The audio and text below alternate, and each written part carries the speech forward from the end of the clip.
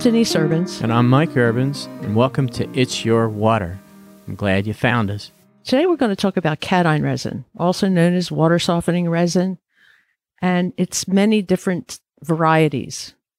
The genesis of this show was somebody who called in and said, I'll take some high-capacity resin. So in my mind, it was a 10% cross-link resin, and we shipped it, and I found out it was not what the guy wanted. He actually wanted a fine mesh resin.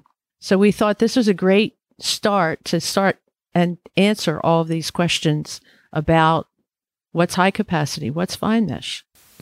Identifying your cation. Yeah, ID the cation. ID the cation. So I'll start with the easy question, Mike.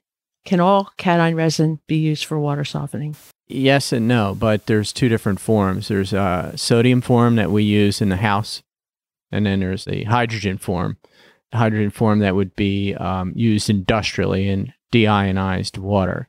So you wouldn't want to use that, because if you use that, your pH coming out of the bed would be 2 or 1 or 2 pH. Ouch. And that would be a big issue. So you want to look for the H. If there's this H designation, you have the wrong resin for your home. Most of it is Na, the sodium form. So that's what you got to look for, is a sodium form for residential or industrial use, but only on water softening, not deionizing water.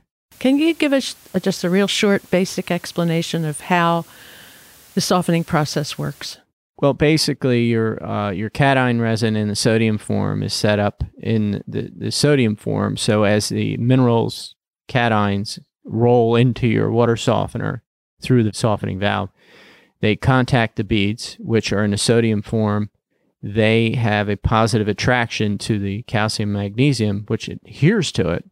And then they have a capacity like a gas tank. You only have 20 gallons, where you have maybe 30,000. So you do the math and you figure out how much it's going to run. And it takes up a sodium bath. Now, the sodium bath is like this massive slug of sodium that comes through and drives the calcium, manganese, calcium, iron, whatever, off the bead. It's a driving force, they call it. Off the bead into the waste stream, and then it utilizes the sodium, a portion of the sodium that you slugged it with, small portion, and sets it back up again for the next load of cation. So it's like basically you exhaust the gas tank and you refill it with sodium, but your sodium, you don't get much in your water. It's a big question. Like, oh, I can taste the sodium. If you taste brine in your water and the next day, you have a problem. There's a problem with your water softener not malfunctioning. It's only going to exchange sodium for what the total cation count coming in. So it's going to attract the calcium, the magnesium, and iron, and other goodies. Other cations, yeah. And knock the sodium off of the bead. Off the bead. Okay, so the bad guys stick to the bead, the good guy sodium comes off of the bead.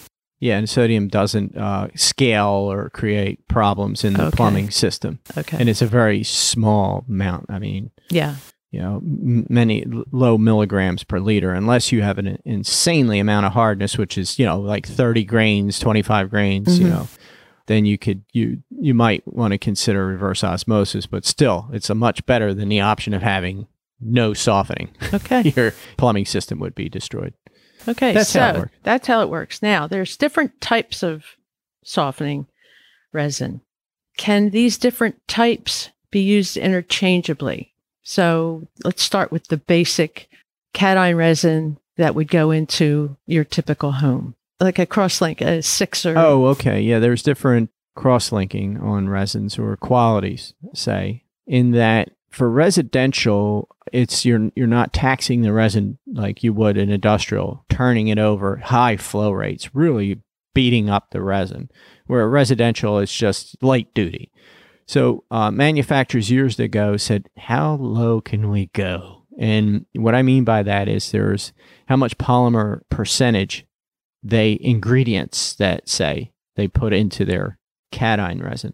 Generally accepted residential grade resin is 6%. of your cross-linking. That's the internal structure in the polymer that they add to give the building blocks to the little tiny beads that we're talking about. So figure is 6% is the lowest. 8% is generally accepted as the normal. You can use that residentially, commercially. 8% is really just a benchmark for. So 6% is probably good for wells? Well water, it's not going to be taxed with chlorine. We'll get into that in a second. And then there's 10%. And then there's something above 10%, but that's a specialized cation. So for all intents and purposes in this conversation podcast, it's 6, 8, and 10. And what that means is how much structure and how much strength is in the bead. And why do you need that? Cycling, industrially 8 and 10%, because your bead swells, contracts every time it goes through a regeneration. So that swelling and contraction will ultimately shatter the bead, and it will die from fatigue 15 years down the line. People say, how long do they last? I've seen resin go 15, 20 years. So that is if there are no Chlorine. Oxidizers. If you hit these with chlorine, a 6%, it's going to be an early grave. Maybe a year or two. I've seen in the Carolinas where they literally whack the chlorine in the city mains at 3 parts per million of chloramine, that just fries this resin because it's a plastic polymer, and that polymer will be attacked and either turn to complete mush. And how do you know this? You get a wicked pressure drop on the surface. Mostly commercial, industrial, you see. You get a delta P, of 15% and 15 PSI. I keep with that percent. I tell you got me started with the percent. Yeah. 15 PSI. And what happens is the resin literally turns to mush. Yes. You take a sample, you get in there with a resin thief, and which is a pipe with your thumb over it, and you go down there and you pull it out, and it's like sticky jam. Mm-hmm. And you're screwed at that point. You got to rebed. Or it turns the bed, you look at the resin, and you can shine a light through it. Or you say, wait a minute, I used to have 40 inches of depth, and now I only got 20. It's because the bead shattered. The beads will also shatter, and they turn into powder, and the powder basically backwashes out, and you're losing resin, and finally the customer says, what the heck? I'm only getting 1,000 gallons. Used to get 8,000. It'll still soften, but it will still soften. Other problems will come about. Yeah, the pressure drop and or lack your loss in capacity. So that's the cross linking. 6% is kind of the El Cheapo resin out there. It's the bargain stuff. Don't use it on city water. Competitively priced, Michael. Competitively priced. Not El Cheapo. I know, because we do have a 6%. It's actually pretty darn good. It's pretty darn good, yeah. But you just gotta want to use it for more competitively priced. Yes, I'm sorry. Okay. So the 8% and then 10% is. We sell a good deal of 10%, but that usually goes into high chlorine. But you know what the bottom line is here, folks? If you got a lot of chlorine, protect your resin with activated carbon. With a carbon filter. Well, a lot of people can't do that, but that's the bottom line. Right. Protect your resin. Okay, another question. There's brunettes and blondes in the cation world, and some redheads. Yeah, I guess. Well, amber. Yeah, we call it brown sugar. Yeah, brown sugar. Right. Okay. People have preferences, and I'm wondering, should we have preferences? Should we really care if it's blonde or black or amber? I think a genius in marketing many years ago, the Cybron company came out with a dark cation, black cat, and it looks cool. It's jet black. And basically, they cooked it longer than regular resin. That's really that's at least what we think. Yeah, that's what everybody says. And it has absolutely no bearing on the quality of the resin. It's such a way back when that was out, it was very controversial. Like, no way, because there's the blonde cation, which kind of looks washed out, but it's kind of like pretty, sparkly gold beads. And that, it says, well, it's washed out. It's like a tea bag, spent. It's like, no, it's just not. It's a different step in the process that creates black cation. But there's this general opinion that black cation is better than the blonde cation. And it may have come from the cross-linking. The Black Cat was a very high-quality made resin. That stuff was good. It was good stuff. It poured. It was really... Yeah, and I remember a lot of guys really, and nothing against girls here, but it was mostly guys back in the day. A lot of guys said that they knew when to replace it. It wasn't black anymore. It would fade in color. And then they knew when to replace it. And I'd never seen a sample, but was there any truth to that? I'm thinking, I don't know. You can reply back. But I think maybe as it's gotten bleached by this horrid chlorine, you should have a carbon filter before it. But maybe the sodium gets, when you throw ice on the ground after the snow, it's sort of white. Yeah. Maybe. I don't know. Okay. No. If anybody knows the answer to that or would like to chime in, please let us know. Yeah, see if the different color variations. Now, why really I think they really did do the color variations was for industrial deionized water. Remember, we started this with the hydrogen form. There are companies that would separate their resin, anion and cation, for deionized water. And they wanted to see the distinct anion, which was always blonde.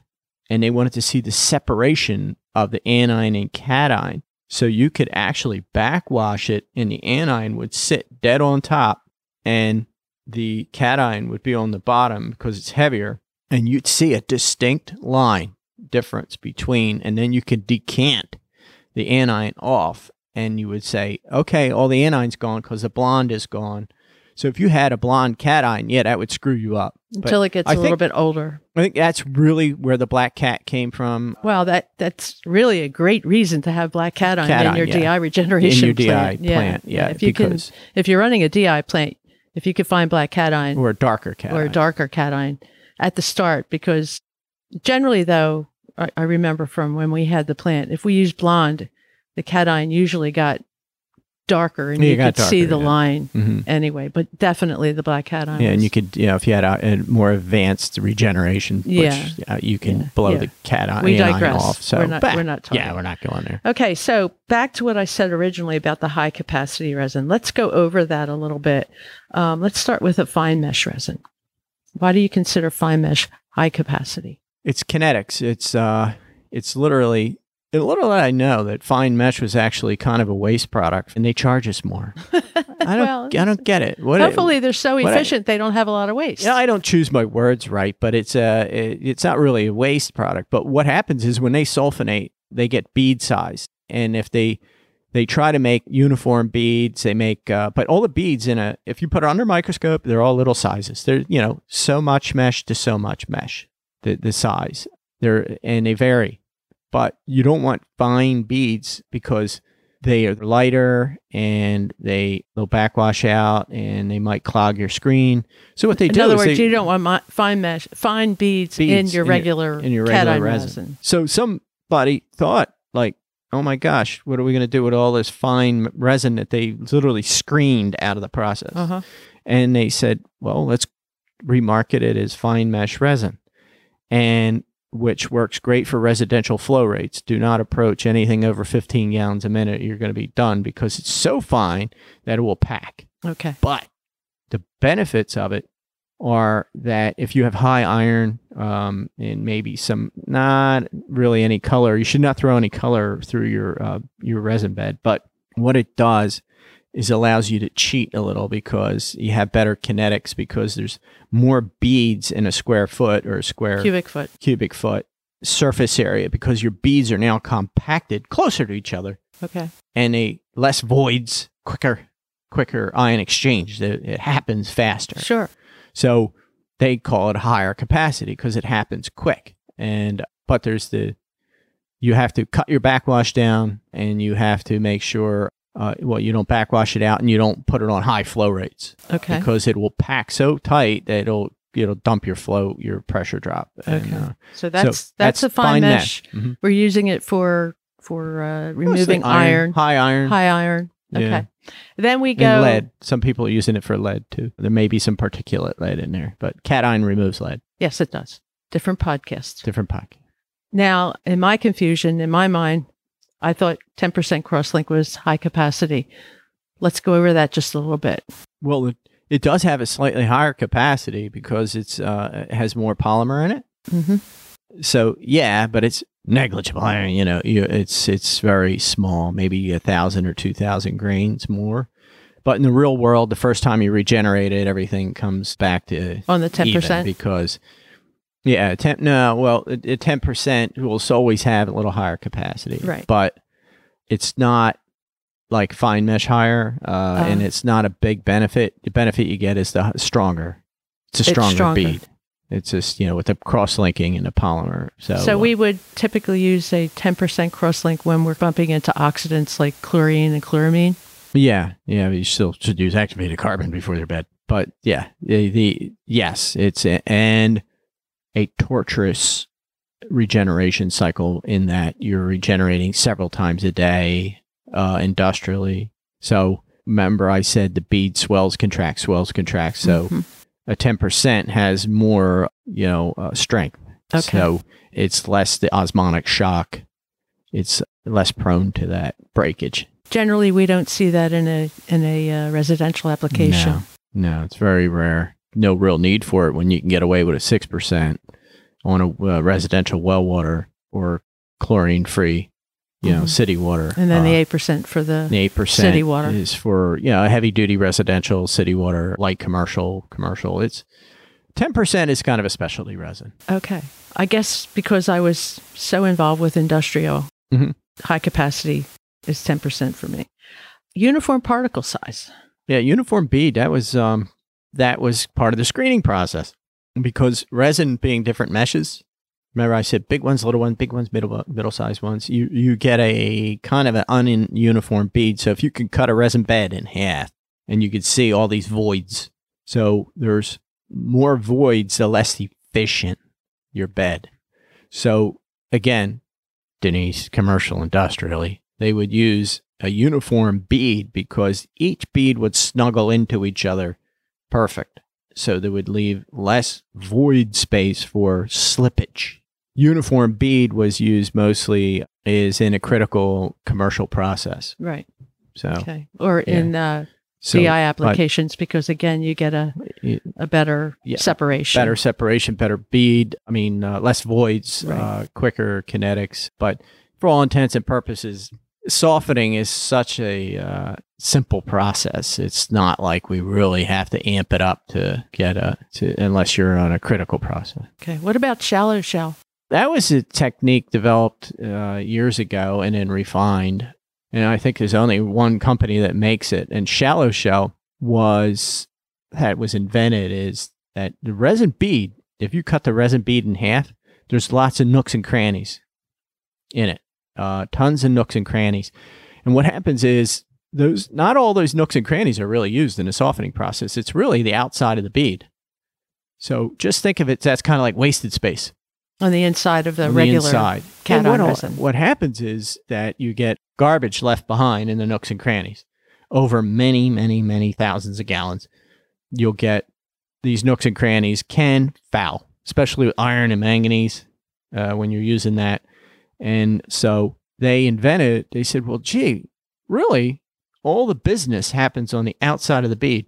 What if we make a solid bead with a shallow ion exchange coating on the outside of the solid bead? And that would eliminate fouling. It would keep the kinetics better because you have an instantaneous, the brining becomes much more efficient because it doesn't have to go into picture a sponge. All your business is on the outside of your sponge, right? When you're sponging something, the inside of the sponge has really nothing to do outside of holding soap and cleaner and water. But really, the business is all on the outside of that sponge. So they invented a way to say, well, let's do it this way. So you don't have to wring your sponge out with all the crud. You're wringing your bead out. Think of it that way. So the business end is on the outside of the bead. So you get a cleaner regeneration, a quicker regeneration, and more efficient regeneration. Do you use less salt? Yes, you would. It's negligible, but it's big when you do industrially. For homeowners, it's like, well, okay, it's. I mean, it's we sell some yeah. in different areas where it must work very well because they use it for iron and manganese removal. Okay. Because they may have had bead fouling in the past, where the bead is not going to just won't give up. Less prone. Mm-hmm. So yeah, it's used residentially on high iron waters, high iron and manganese water. Costs about 30% more than everything else. That, yeah, but it has its spot though. Yeah, it's residentially and industrially. Like everybody criticized me. It's another tool in the toolbox. Yeah. There, I said it. You got to get it in every time. Yeah. Okay. Back to water softening resin, cation resin. What other contaminants does it remove other than hardness? Cation? Cation resin, softening resin. Well, anything it's cationic. So what I've applied it for mostly other than that is iron and manganese, but you have to be careful that the iron is crystal clear and manganese is crystal clear when the sample is drawn, or always crystal clear, because it has to be in a dissolved ionic state, which tends to be a lower pH water that tends to dissolve the iron and manganese. Because if you start amping up too many positives on the iron, as far as iron manganese is 2 charges, if you go up to 3, the valence, you actually make it not as attractive to the bead, and it'll ricochet off, and that's what happens is you get bed fouling or only 80% removal. Okay, you mentioned lead. Lead, yep, dissolved lead. That may be coming off a fitting. There's not much naturally occurring lead out and it's usually a product of dissolving brass or a bad fixture somewhere in the well water or on the city main. So you would use, I always recommend fine mesh, because there could be some particulate lead in there, and the fine mesh does a better job. But there's a weird fact about that, and lead's only in parts per million, tiny little parts per million. But a cation resin, lead is so ionically sticky that cation resin will remove about 9 pounds of it per cubic foot. Wow. So it's almost like infinity. I mean, when you're talking parts per million, millionths of a gram versus pounds. So eventually the bed will become fouled, which would be the next thing, aluminum. Okay. What fouls a bed? Aluminum gets to be too sticky and is too much of it. Sometimes it's in a water as alum or as a polymer that they're pumping into the city main, and it will foul the bed out. So aluminum is not very good to go. Copper? In certain instances, yeah, copper will foul the bed out too. You'll get a green resin. I've seen that happen. Yeah, I've seen that too. Yeah, it's bright green. Just it's about gave me heart failure at the time. Whoa, what in the heck is going on? That was kind of like a plating, industrial plating. So where they were hitting it with overwhelming it. But now let's just, you talked about those contaminants. How often do you sell cation resin for anything other than iron and manganese? No, as far as us? Yeah. I mean, in all the years that you've been doing this, how often do you sell cation resin for? It's mostly commercial, industrial, and just softening. No, I'm saying for percentage? Do we don't sell a lot of cation resin just to remove lead. No. Or just to remove copper or to remove anything it's just like specialty little tiny, sub conversations, but mostly it's all iron, manganese, and hardness. Right. 90, I mean, iron and manganese, because we're in the Northeast here, that's where we talk from.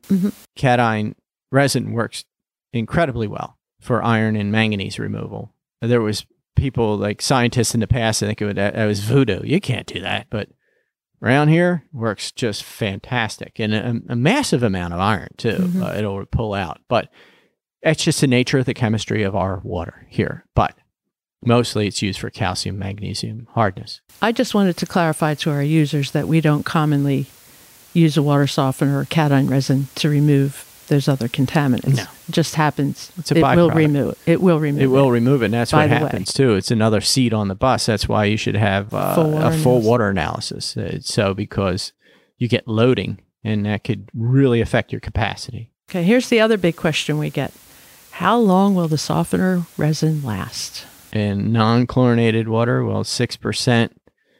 It's hard to say, but probably 8 to 10 years, and I've seen 8% go 10 to 20 all day long, 15, 10. Most, I think that everything else starts to die. Your valve on top, your brine tank starts to crack, and everything kind of dies before the resin bead. But what happens is it eventually fouls after that. And these are people that are maybe just 2 people in the house and they're not really hammering that resin. The more you regenerate it, the more you're pretty much killing it because of the osmotic swelling of the bead. Swells, contracts, and eventually fatigues and breaks. Okay. How about in iron applications? Iron applications, you should probably always consider an acid drip in there, and a resin cleaner, like, phosphoric acid, a weak phosphoric acid, or the sodium bisulfite that's out there. Do they use citric? Nah, I mean, citric acid, why a lot of these things are acid-based, because you want to put things back into solution. You want to dissolve the iron. That's kind of in. Remember the nooks and crannies I was telling you about? Yeah. Yeah, you want to get in there and let it sit and let it dissolve, and like you're like putting a nail in acid, piece of steel. You want to literally dissolve those cations and minerals, but mostly metallic cations, out of the bead, and then they flush out. But if you have a lot of iron and manganese, always consider a phosphoric acid drip. It's the ResUp, ResCare, the blue juice products, and they have a perpetual drip that keeps everything squeaky clean. So just to sum up a little bit here, on the precaution side, always make sure you have sodium-formed cation resin. Keep it indoors. You don't want to freeze it. No freezing, yeah. Freeze it and thaw. Freeze it and thaw it. Yeah, freeze thaw is what kills. It breaks the beads. Okay. People in the north, keep the pallets inside. Keep it warm. And then you have to watch for excessive chlorine. Yeah, too much chlorine. Anything over, say, half a part per million is going to be. Okay. And here's the big one, Michael. Exactly how does softener resin differ from the scale removal medias? Whoa. What do you want to get in? I thought we were going to do a whole other podcast on that. We are, but I just wanted, softening resin. You should have read your notes. I had it right out there. Softening resin is softening. It's chemical process that happens. It's with science, basically. You're coming in, you have a polymer bead that's charged in a sodium form, and you can actually measure. And you're going to remove those calcium and magnesium hardness. Yeah, they are removed out of the water stream. Okay. And flushed away. So it is an absolute process of removal of verifiable cations. Process. And you can go into a lab and you have a test and you say, okay, this is in, out, done. You know. And because you're removing the hardness minerals, you have no scale. You have absolutely no scale. Okay. I mean, unless it's anionic scale. But we won't go there. So with the other treatment types, say like ones that restructure the ionic charge, it basically, there's some salt-free softening we're talking about. You're not really salt-free softening. You're more or less, they call it a descaler, because those processes don't remove the minerals. They only neutralize their charge. So they're less prone to adhere to other metallic parts of a water heater, a boiler exchange, faucets, wherever, hardness scale. It kind of neuters the little guy, and then it sends them on their merry way. However, they will, if there was a puddle or something, hardness you'd be there as, say, a powder form, but it doesn't have the teeth. Apparently, there's many claims, I'm not endorsing any product, but it won't stick or adhere to the surface. It would be just a minor wipe, and it's clean. So it's water softening is different from scale prevention. Yes, and that water softening is something that you can absolutely positively measure that it is working with third party. WQRF is working on measuring the other products technologies, as having well, a way of measuring, validate validating it. Yeah. their technology, Right. Because there's no test process out there. Well, they're working on it. Yeah, that current test process Right. that They're as of working this podcast, we don't know if it's finished as of this podcast. yeah. So that will validate alternative softening technologies. Right. So it's really a matter of semantics. You can't have salt-free softening because you need the salt. Yeah, there's no exchange. It's just valid But science. you can have a scale removal device, water conditioner. Scale Well, it's not really removal. It's conditioner. scale. It's yeah. I guess it is. It's descaling because it's not producing. Right. It's basically keeping prevention, scale prevention device. I just felt that was Yeah. really something we had to talk about. Sure. It's another podcast. It's probably another podcast Once with they find another expert on Yep. the yeah, our interview process. Yeah. We had all these grants. the visions of pandemic grandeur. sort of killed the whole interview process, but yeah. we're going to get that out there. So I think we covered everything. Yep. I think that's cation in a nutshell. Thank you for listening. Yep. Thank you, and always trust the frog. That's right. Okay. Bye-bye.